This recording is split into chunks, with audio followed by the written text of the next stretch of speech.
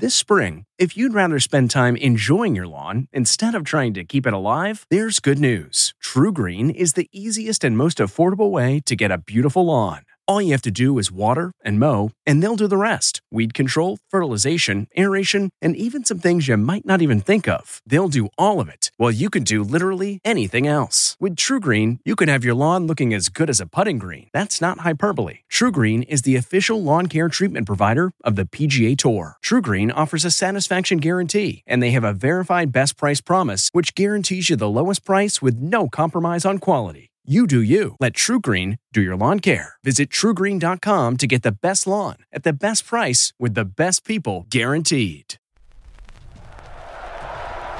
5, 4, 3, 2, 1, 0, ignition. Major Garrett, yes, CBS, yes, hi. Ladies and gentlemen, please welcome Major Garrett. From the nation's capital, Major, fantastic. it's The Takeout. Major.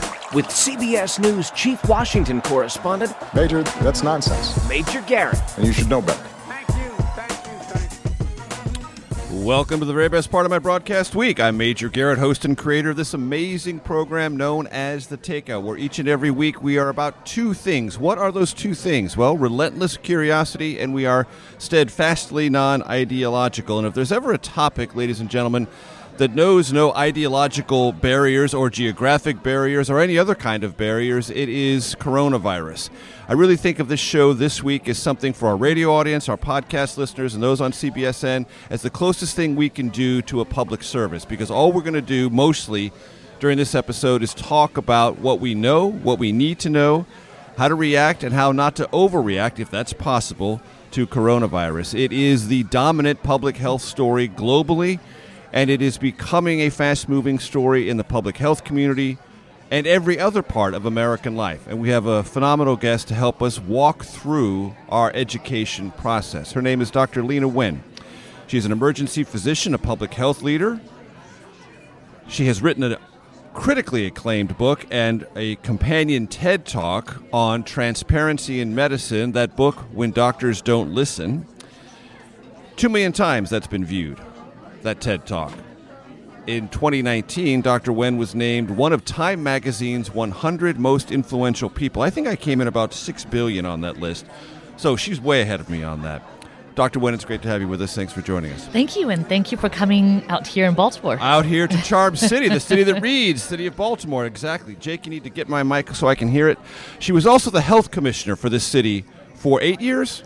For 4 years. 4 years, okay. 4 years. So that is someone... My Ladies dream and job. gentlemen. It was wonderful. Right. I loved serving the city. So at the front lines of public health, thinking about, planning for, and adjusting to situations, maybe not precisely like this, but you thought conceptually about things such as the coronavirus. So also, ladies and gentlemen, I want to tell you something that we did. Some of you already know this. For the first time in this show's history, I posted a video asking for your questions on this topic. And oftentimes when people do that, they're not really serious about it. They say, oh, send us your questions, and they ask one. I'm not doing that. We got a lot of questions in. I'm starting the show with those questions because they were good. We sifted them. We're not asking every single one of them, but we're asking a representative sample for sure, and we're going to go right to it. I'm not burying those or sort of ghettoizing them at the end of the show. Start up right from what you asked us. So, Dr. Wen, from Twitter. Sure. Joanne writes, can you get the coronavirus twice? Have it, get well, catch it again. It's a really good question, and I want to preface everything that we're saying today first by emphasizing that coronavirus, this novel coronavirus, COVID-19, is new. It's novel. A novel coronavirus. That's what's the deal. It's new. That's right. And so there's a lot that we now are finding out about it, but there's a lot that we still don't know. And everything that I say, I'm going to make clear, here's what we know, here's what we don't know. Excellent. And because I believe that truth, honesty, and transparency are so critical. Right. And so what we know, about coronavirus is that it's a respiratory illness, that it's something that's transmitted. You can think about it as the cold or the flu, that we're sitting here next to each other. If I sneeze or cough and the droplets land on you, then you could get it. Or if I sneeze and cough into my hand and then shake your hand and then you touch your face. Right. Or touch an elevator button or a door handle or something like that. It can be moved that way. That's right. But when you touch your face, as in if you just have it on your hand, it's not going to do anything, but it's the mucous membranes of your nose, your mouth, your eyes that it's transmitted. We also know that about 80% of people who get COVID-19, the new coronavirus, have mild symptoms, and some people may not even know that they have it. And I mentioned all of this to this person's question because what we understand about coronavirus so far about the recovery is that 80% of people will have mild symptoms, don't require hospitalization or specific medical treatments, and they'll recover. And then they'll be fine. It seems unlikely, based on what we know so far, that they will be reinfected and get it again. Right now, nobody has immunity to coronavirus, but those who get it once may develop immunity to it. But we don't have good evidence of that yet. Right. Okay. Excellent. This is from Chloe Pasquale. What are the criteria for getting tested for coronavirus? How many Americans have been tested for? We're going to leave that question aside because this show will run over this weekend and next week, and whatever number we say about who's been tested is going to be inoperable in 2 or 3 days. So let's focus on the first question. What are the criteria? So the criteria has been changing. Initially, so it's a good question. It's a very good question, and it will be changing also throughout the next couple of weeks. Again, emphasizing that this is a new virus, constantly evolving situation. And I do want to emphasize too about the constantly evolving part. Some people, when they hear about change, they might think, "Oh, it sounds like chaos." Right. But we should also remember nobody that knows what's going on. Yeah, but we should also do know remember what's that going on. We're just learning. That's right, and that constant reevaluation is a good thing. That constant reevaluation is the bedrock of a good public health response. You expect for people to be nimble and agile and adjust to new evidence. That's what I would want, right? That if new evidence comes out, you adjust your plan. So initially, when coronavirus looked like it was limited to China, the initial testing criteria that the CDC, the Centers for Disease Control and Prevention, put out were specific about people who had travel history and had a set of symptoms. Right. And then those criteria got broadened when more countries, not just China, but there were outbreaks that were happening in other countries. Just earlier this week, the White House announced that they are changing the criteria even more so that there are no longer restrictions. And theoretically, one could go to their doctor and get a COVID-19 test. The problem, though, is that at the moment, there aren't nearly enough tests to go around. And so, and I also think, frankly, that we don't want the worried well to be calling their doctor. Not everybody needs a COVID-19 test just because you have the sniffles. And Dr. David Agus, one of our medical contributors on CBS, has said, look, we don't want people going to emergency rooms or doctor's offices if they're worried well, because that's the place where you could be most easily exposed to it. Emergency rooms especially. That's right. So I'm in ER doc, and there's another element too, which is that emergency rooms are already very crowded, especially during flu season. There are already long waits, and the last thing that we want is for the worried well to be sitting there taking up resources, and somebody with a heart attack or appendicitis or is a trauma victim cannot get good medical care. And so it really is important to listen to your doctor, your local public health official, and only go to the doctor and call your doctor first, but do not go to the ER. The rule of thumb is if you were not going to go to the ER anyway, just because there's coronavirus, don't go to the ER. Don't go to the ER. All right, this is another question. All these from Twitter from Tom Dixon. How contagious is the coronavirus compared to the quote-unquote normal flu? More, less, same, unknown?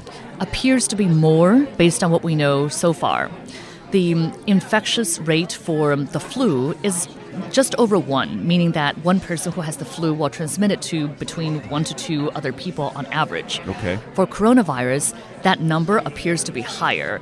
They range at the moment from 2 to maybe even as high as 5 or 6. So it looks like it's more contagious. But for comparison, something like measles, which is one of the most infectious illnesses, one person with measles could transmit it to 18 to 20 other people. Right. Okay. So, and I'm going to assume something here, always dangerous, but I think I'm on safe ground here because we don't have immunity, because this is a novel virus. That's why the infection rate is probably numerically slightly higher. That's likely to be true, right? Because nobody has immunity to something like this that's new. Very good.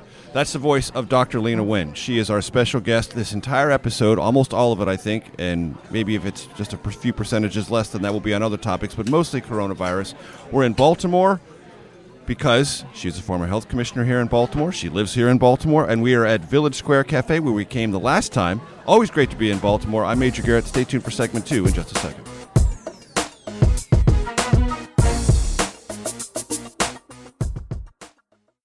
Looking to instantly upgrade your Mother's Day gift from typical to meaningful? Shop Etsy. Get up to 30% off well-crafted and personalized gifts from participating shops until May 12th. This year, embrace your creative side. You know, the side your mom gave you. And shop Etsy for custom jewelry, style pieces, home decor, and extra special items she'll adore. Need something original and affordable for Mother's Day? Etsy has it. Shop until May 12th for up to 30% off gifts for mom. Terms apply.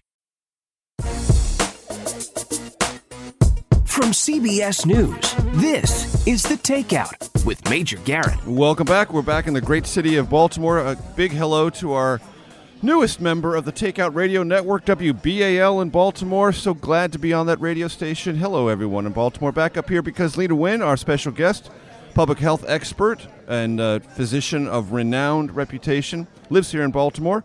So we're taking the show slightly on the road. It's just a slight drive north from Washington, D.C.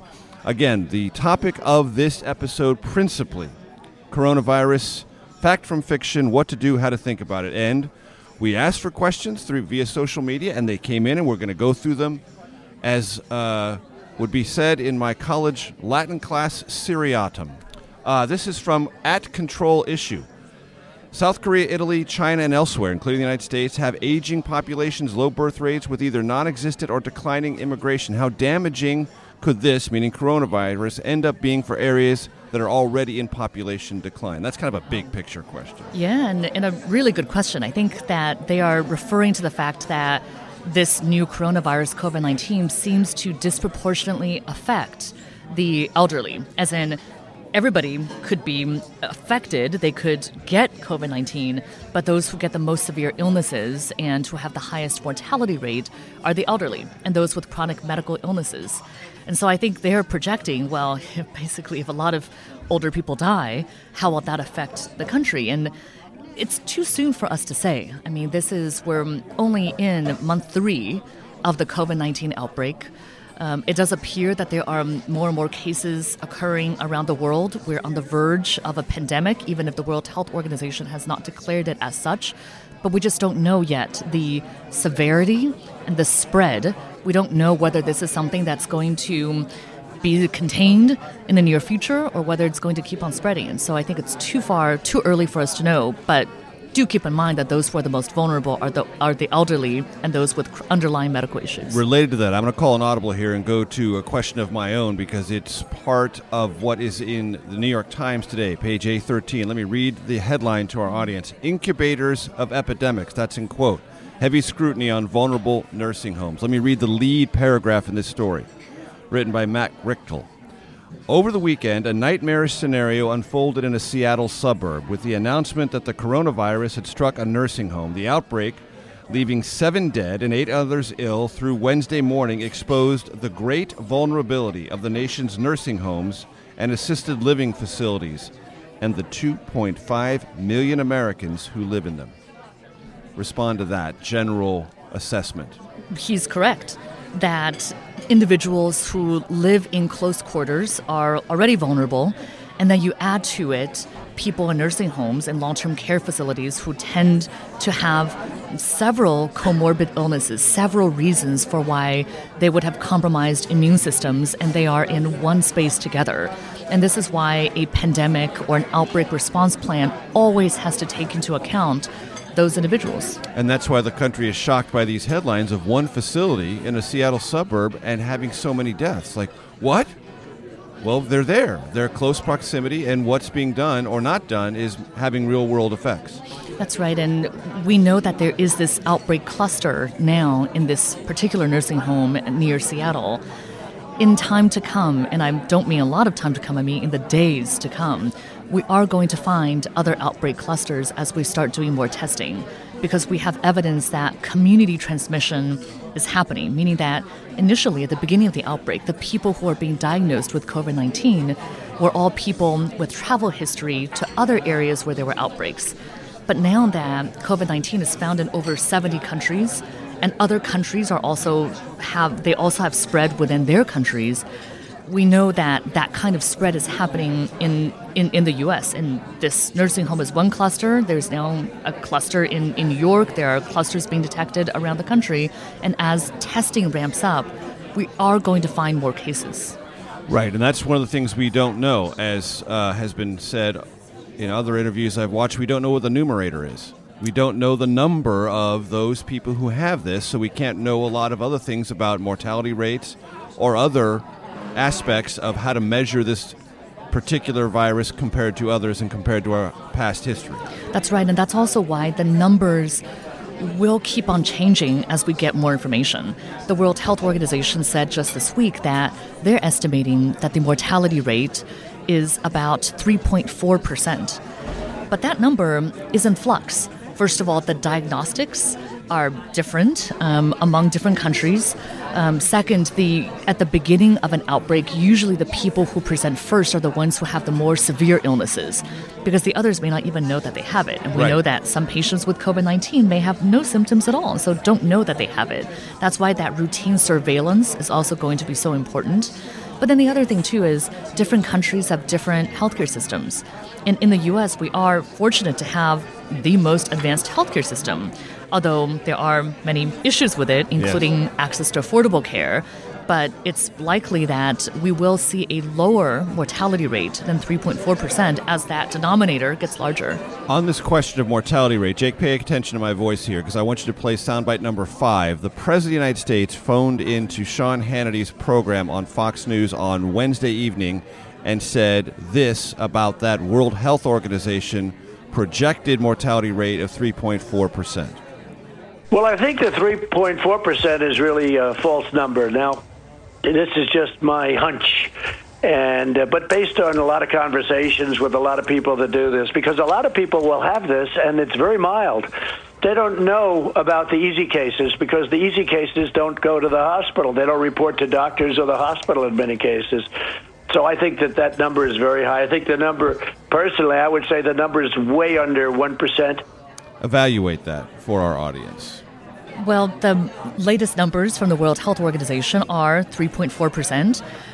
A lot of experts, including myself, do believe that 3.4% is an overestimate and that the number will be lower once we start doing routine surveillance and these other cases, as the president mentioned, come up. But I think there's another point, too, which is that at this time of a public health emergency, we really need to be listening to the experts and to focus on the science and the evidence and to base our decisions and our communications on that too. There's so much misinformation about COVID-19 already, and the public depends on all of us as public health leaders, as officials, as government leaders to tell the truth based on evidence. And that's clear, that's transparent, and that's honest. And therefore, hunches should take a backseat to science and facts.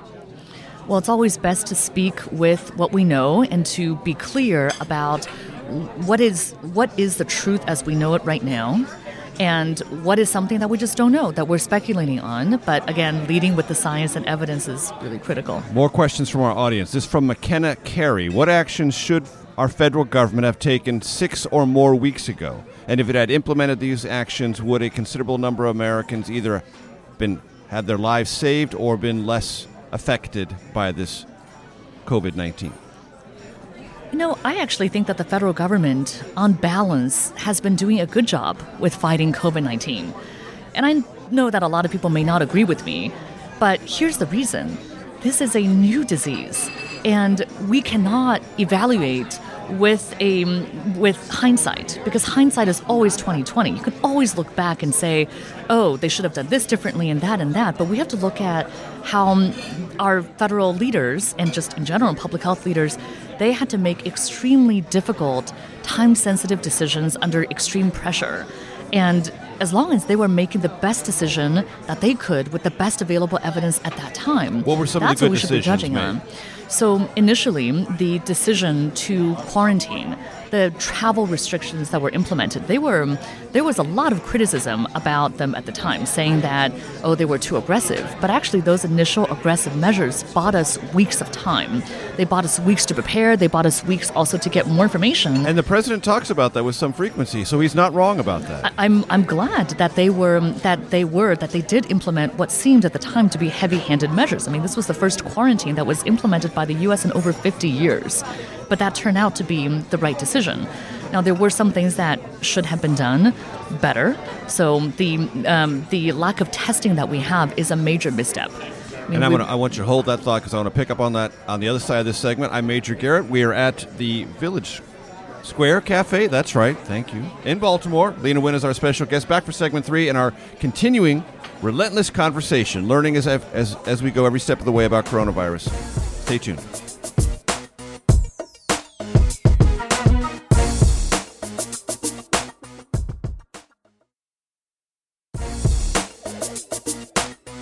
From CBS News, this is The Takeout with Major Garrett. Welcome back to Baltimore. Welcome back to the Village Square Cafe. Dr. Leana Wen is our special guest. This entire episode devoted to coronavirus, what to learn, how to learn about it, how to prepare and adapt if you need to.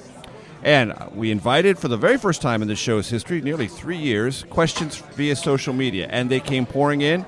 And as I promised at the top, we're just going to roll through those questions. So, next, also from Twitter, from Joanne.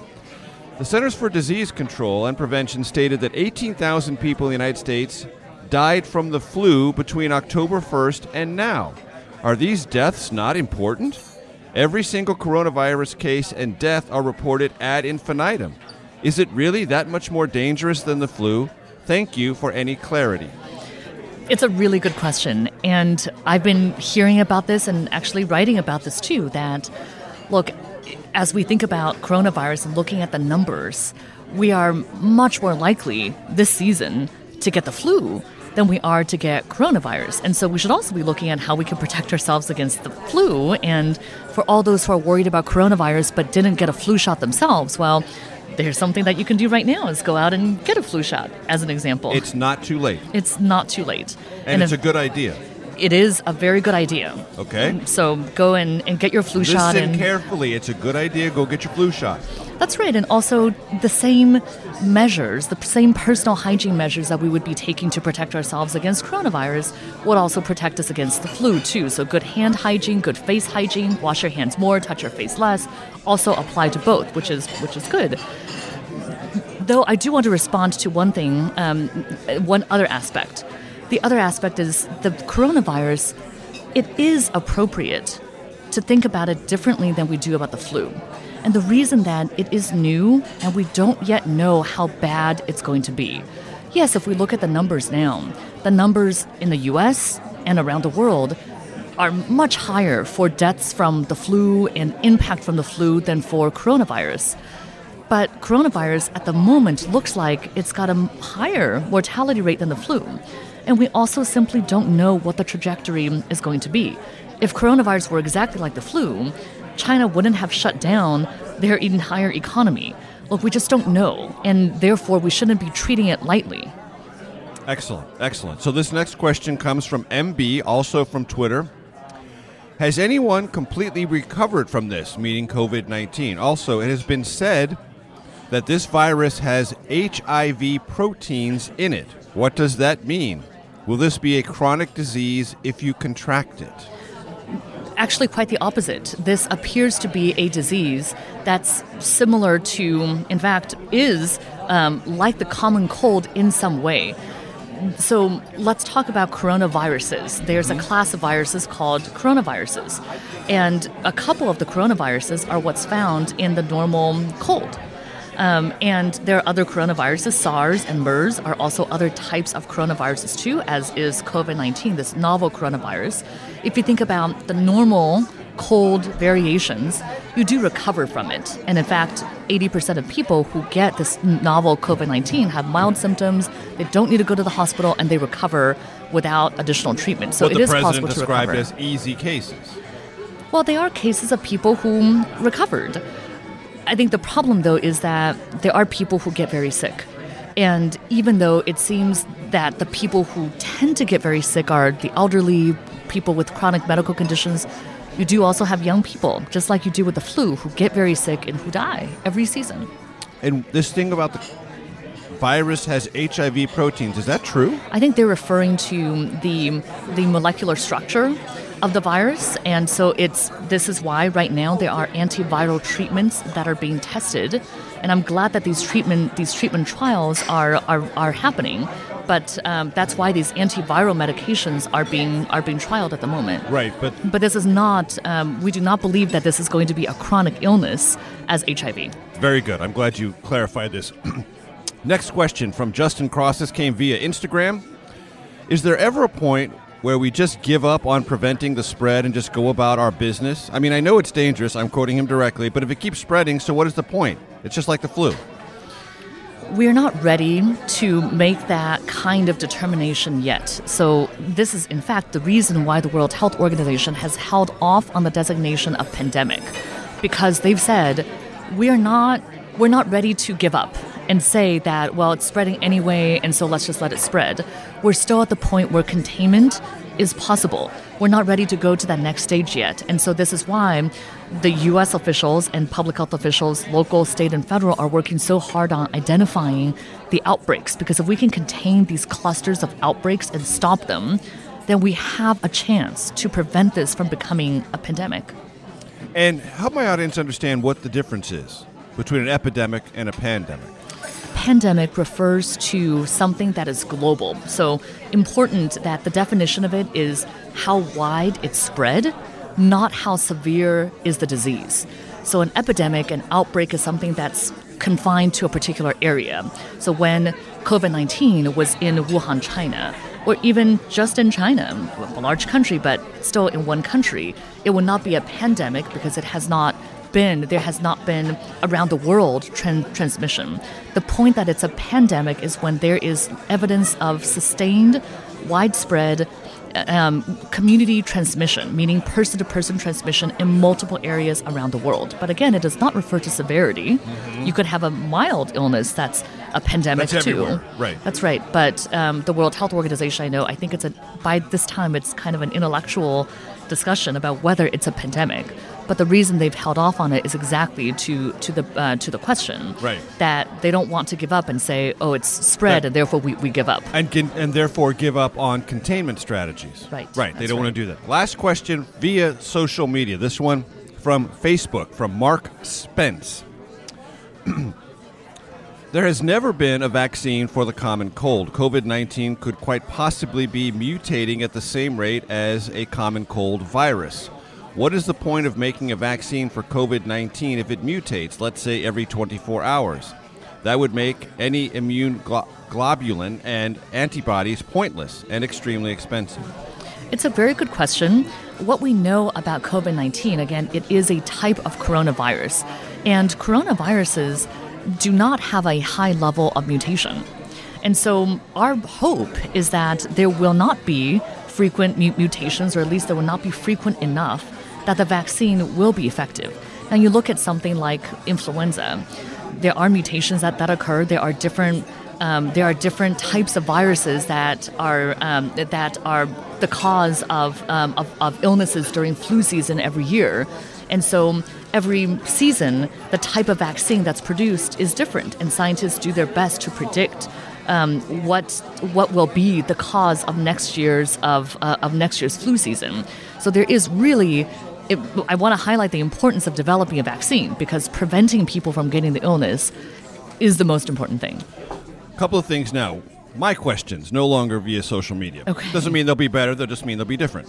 Yesterday, the Vice President of the United States, Mike Pence, who's been put in charge of this by the President, said a couple of things I want to run by you. The risk to Americans remains low, and there is no reason for Americans to buy masks. True? True. Good. So the risk to everyday Americans right now remains low. We're talking about, there have been well over 100 cases now within the U.S. And again, I expect that number to be actually much higher once we start doing testing. But we're a country of 330 million people. And so the risk to the average everyday person remains low. But that still means that we should get prepared. And I think there is a difference. You could say the risk is low, but let's get prepared in the same way that we can get prepared for being snowed in or for a hurricane. It may never happen, but if it does, at least we're prepared. And what about masks? I get asked about masks all the time, right. And so here's the answer. Everyday people should not be wearing a mask. Healthcare workers need to wear a particular type of mask called the respirator or N95 mask, which I will talk about. But the surgical mask, which is what we normally think about when we think about a mask, they're not designed to keep you from getting sick.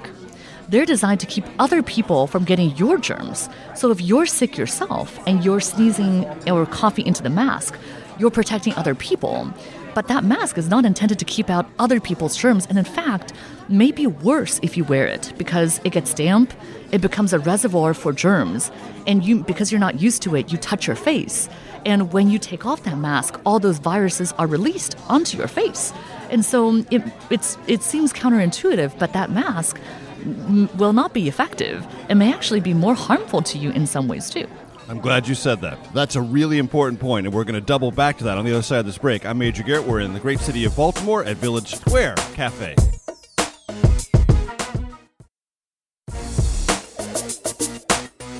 From CBS News, this is The Takeout with Major Garrett. Welcome back. Dr. Leana Wen is our special guest, public health expert, former health commissioner here in Baltimore for 4 years, at that capacity on the front lines of issues like coronavirus.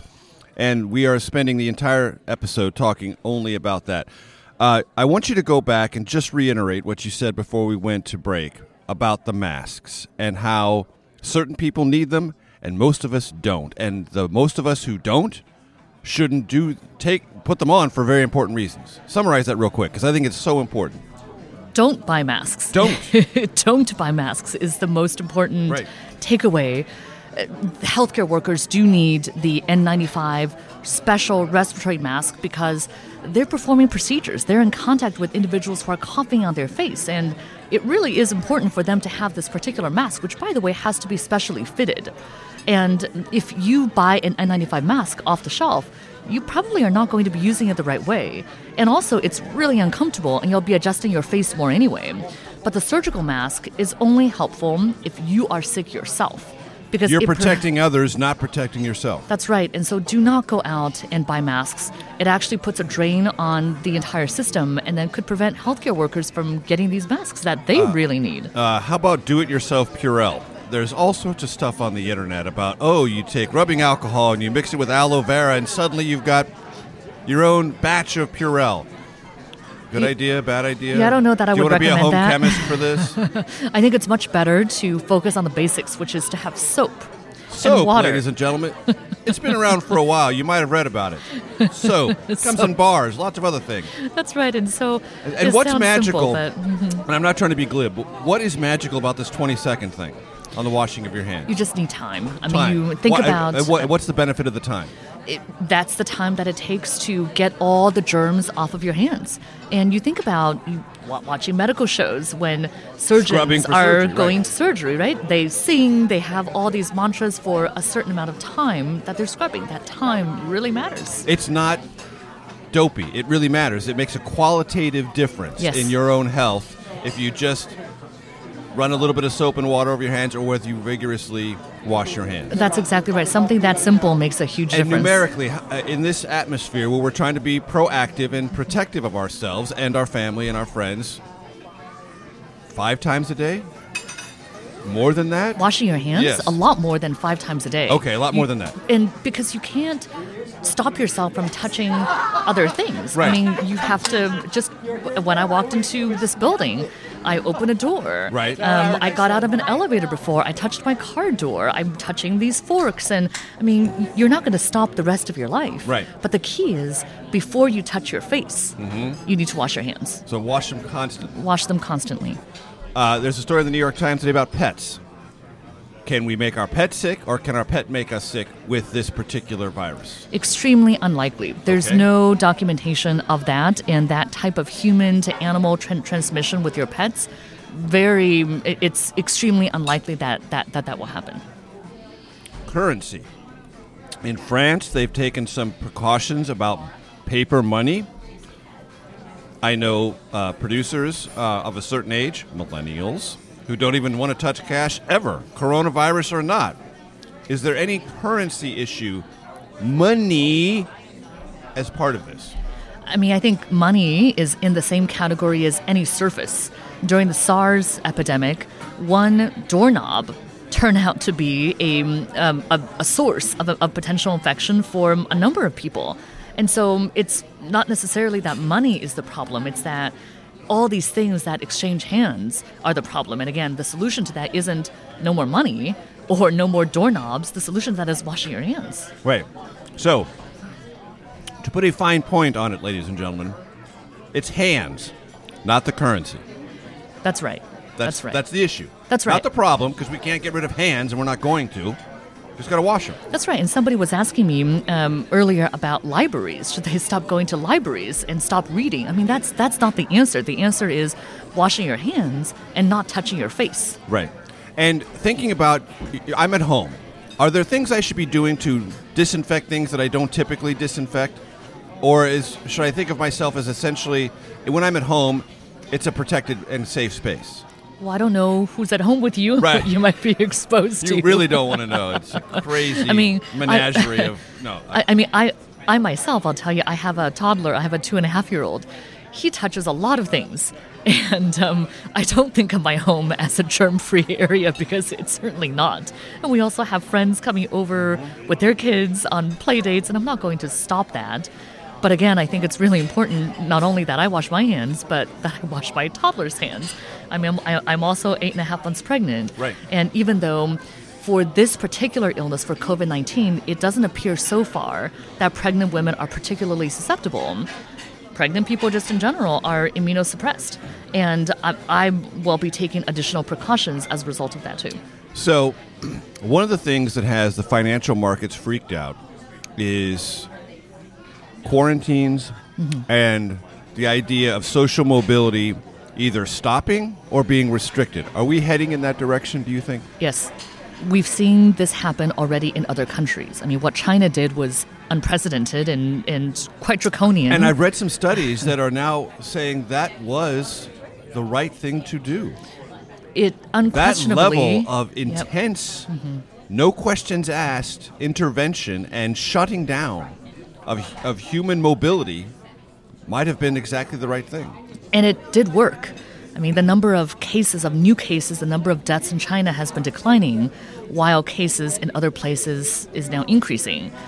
We know that these methods work, although the extent to which they can be enforced in other countries that don't have authoritarian regimes seems unlikely because they are extremely restrictive and had huge impacts on the economy.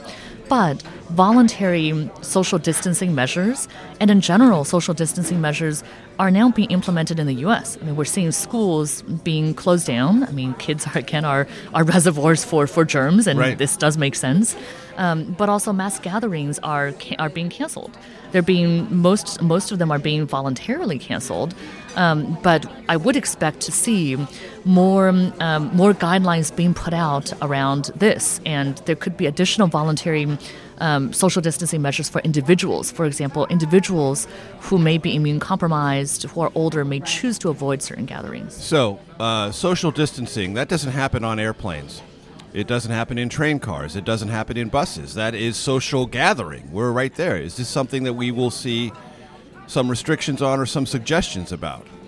Well, I think that individuals can follow suggestions now already when they're in public transportation. Although I actually don't think that those are necessarily the venues that I would be the most concerned about. Okay, you would not. Okay, good. I mean, you're around a certain number of people, but they tend to be stationary for that time. I mean, if I'm getting on the Amtrak to go a couple of hours, I might be exposed to 6 or 7 other people, but not necessarily to hundreds of people. Like you would be at a sporting event or something like that. Or a concert or a rally or something. And so I do think that we can safeguard ourselves and just be careful. And again, washing our hands, touching our face less, all important precautions. That's the voice of Dr. Leana Wen, our special guest here in Baltimore. For our radio audience, this is the end of this episode of The Takeout. For those of you on CBSN and our podcast platform, stay tuned for The Takeout Outtake Especial.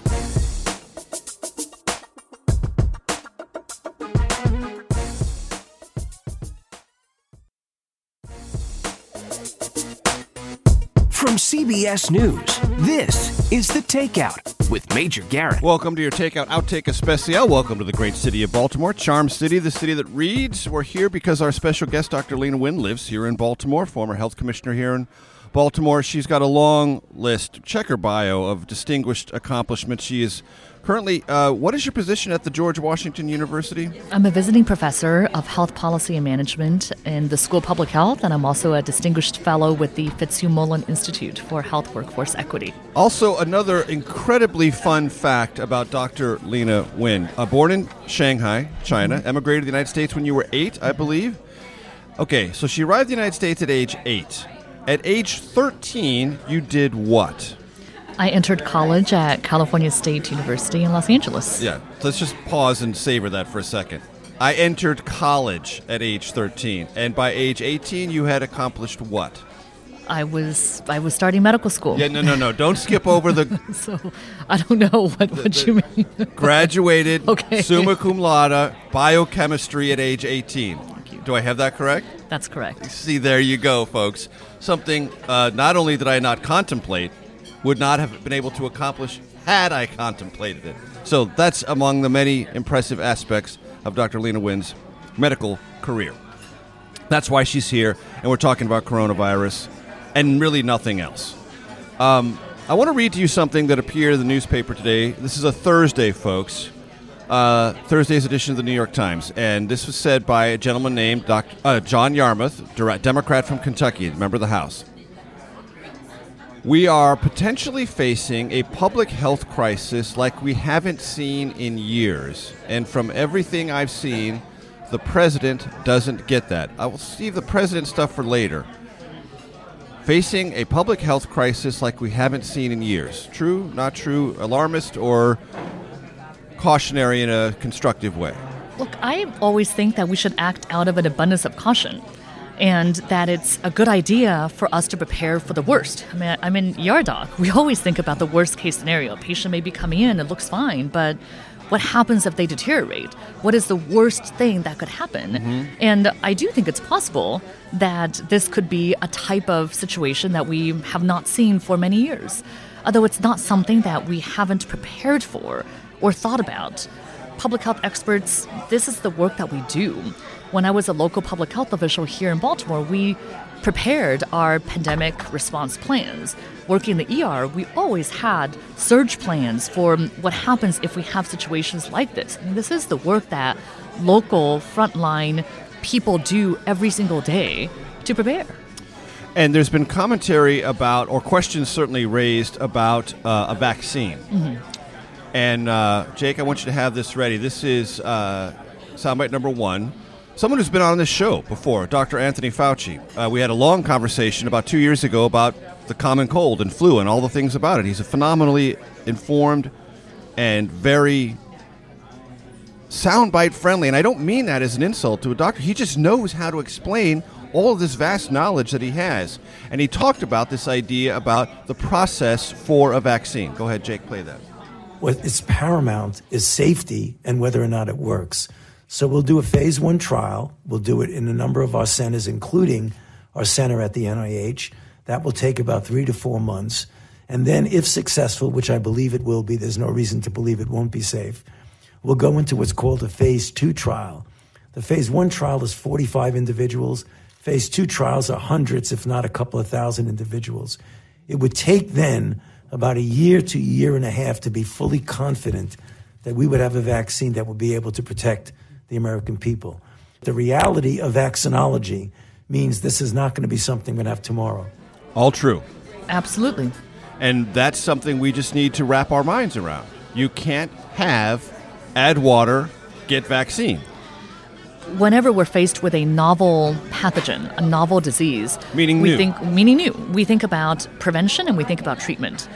For a vaccine would prevent someone from getting the illness, and so it is really good for us to focus on developing it, but we also know that it's going to take, as you heard from Dr. Fauci, at least a year to a year and a half to develop.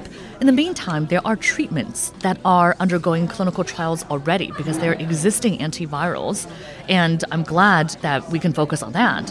But we still have to think about how can we prevent people if the pharmaceutical interventions, if the vaccine is not what we can count on in the near future, what else can we do? And that's when those other measures like personal hygiene and social distancing and outbreak and trying to contain an outbreak, why those types of preventive public health measures are so important. If you feel sick, should you go to work?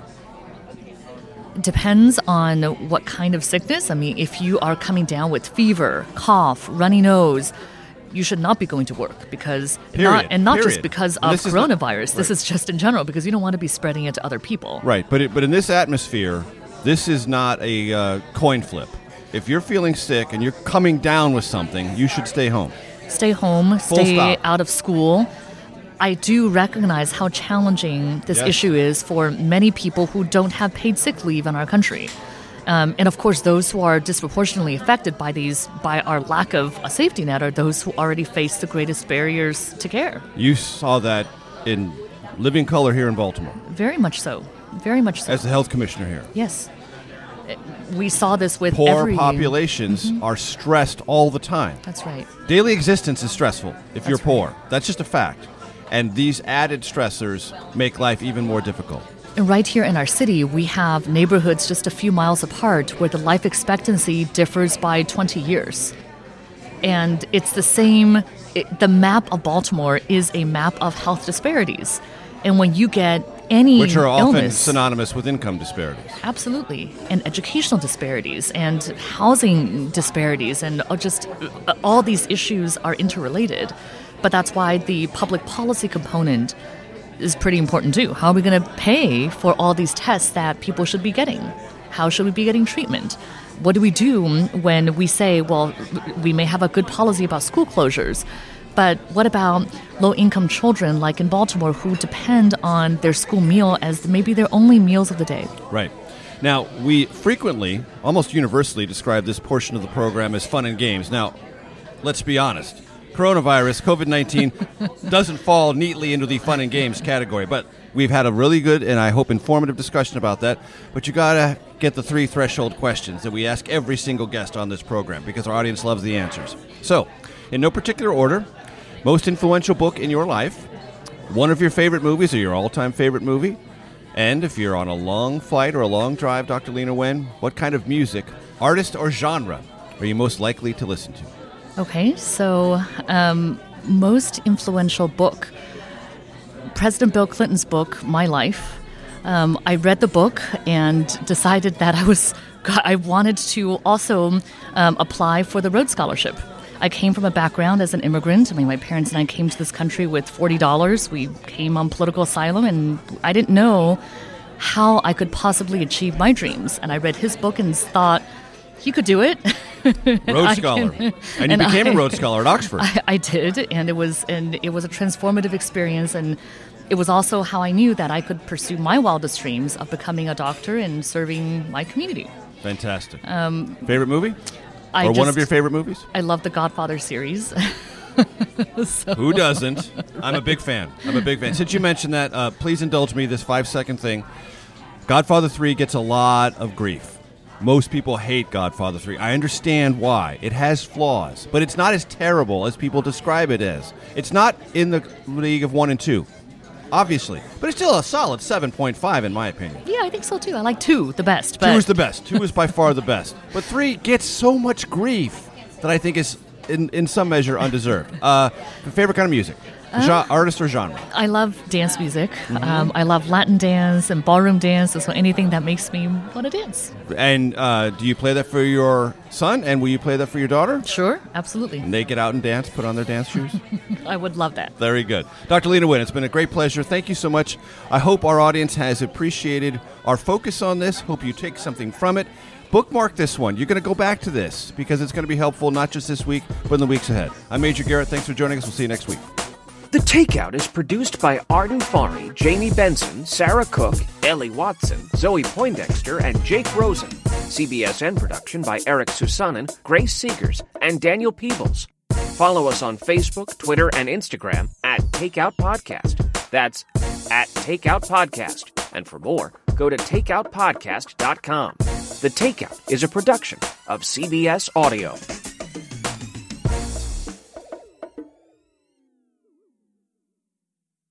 If you like The Takeout, you can listen early and ad-free right now by joining Wondery Plus in the Wondery app or on Apple Podcasts. Prime members can listen ad-free on Amazon Music. Before you go, tell us about yourself by filling out a short survey at Wondery.com/survey. Hi, this is Jill Schlesinger, CBS News business analyst, certified financial planner, and host of the Money Watch podcast. This is the show where your money is not scary and it's not boring. It is a show that's all about you.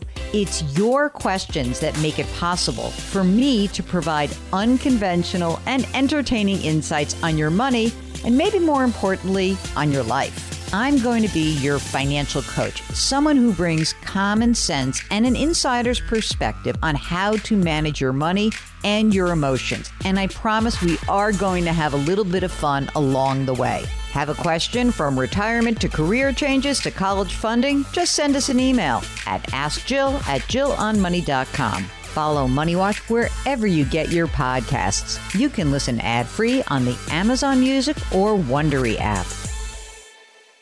I'm CBS News correspondent Major Garrett, host of the podcast Agent of Betrayal, The Double Life of Robert Hanssen. During the Cold War, FBI agent Robert Hanssen traded classified secrets to the Kremlin in exchange for cash and jewels. In the podcast, you'll hear from Hanssen's closest friends, family members, victims, and colleagues for the most comprehensive telling of who Robert Hanssen really was. Binge the entire series now. Agent of Betrayal, The Double Life of Robert Hanssen is available on the Wondery app, Amazon Music, or wherever you get your podcasts.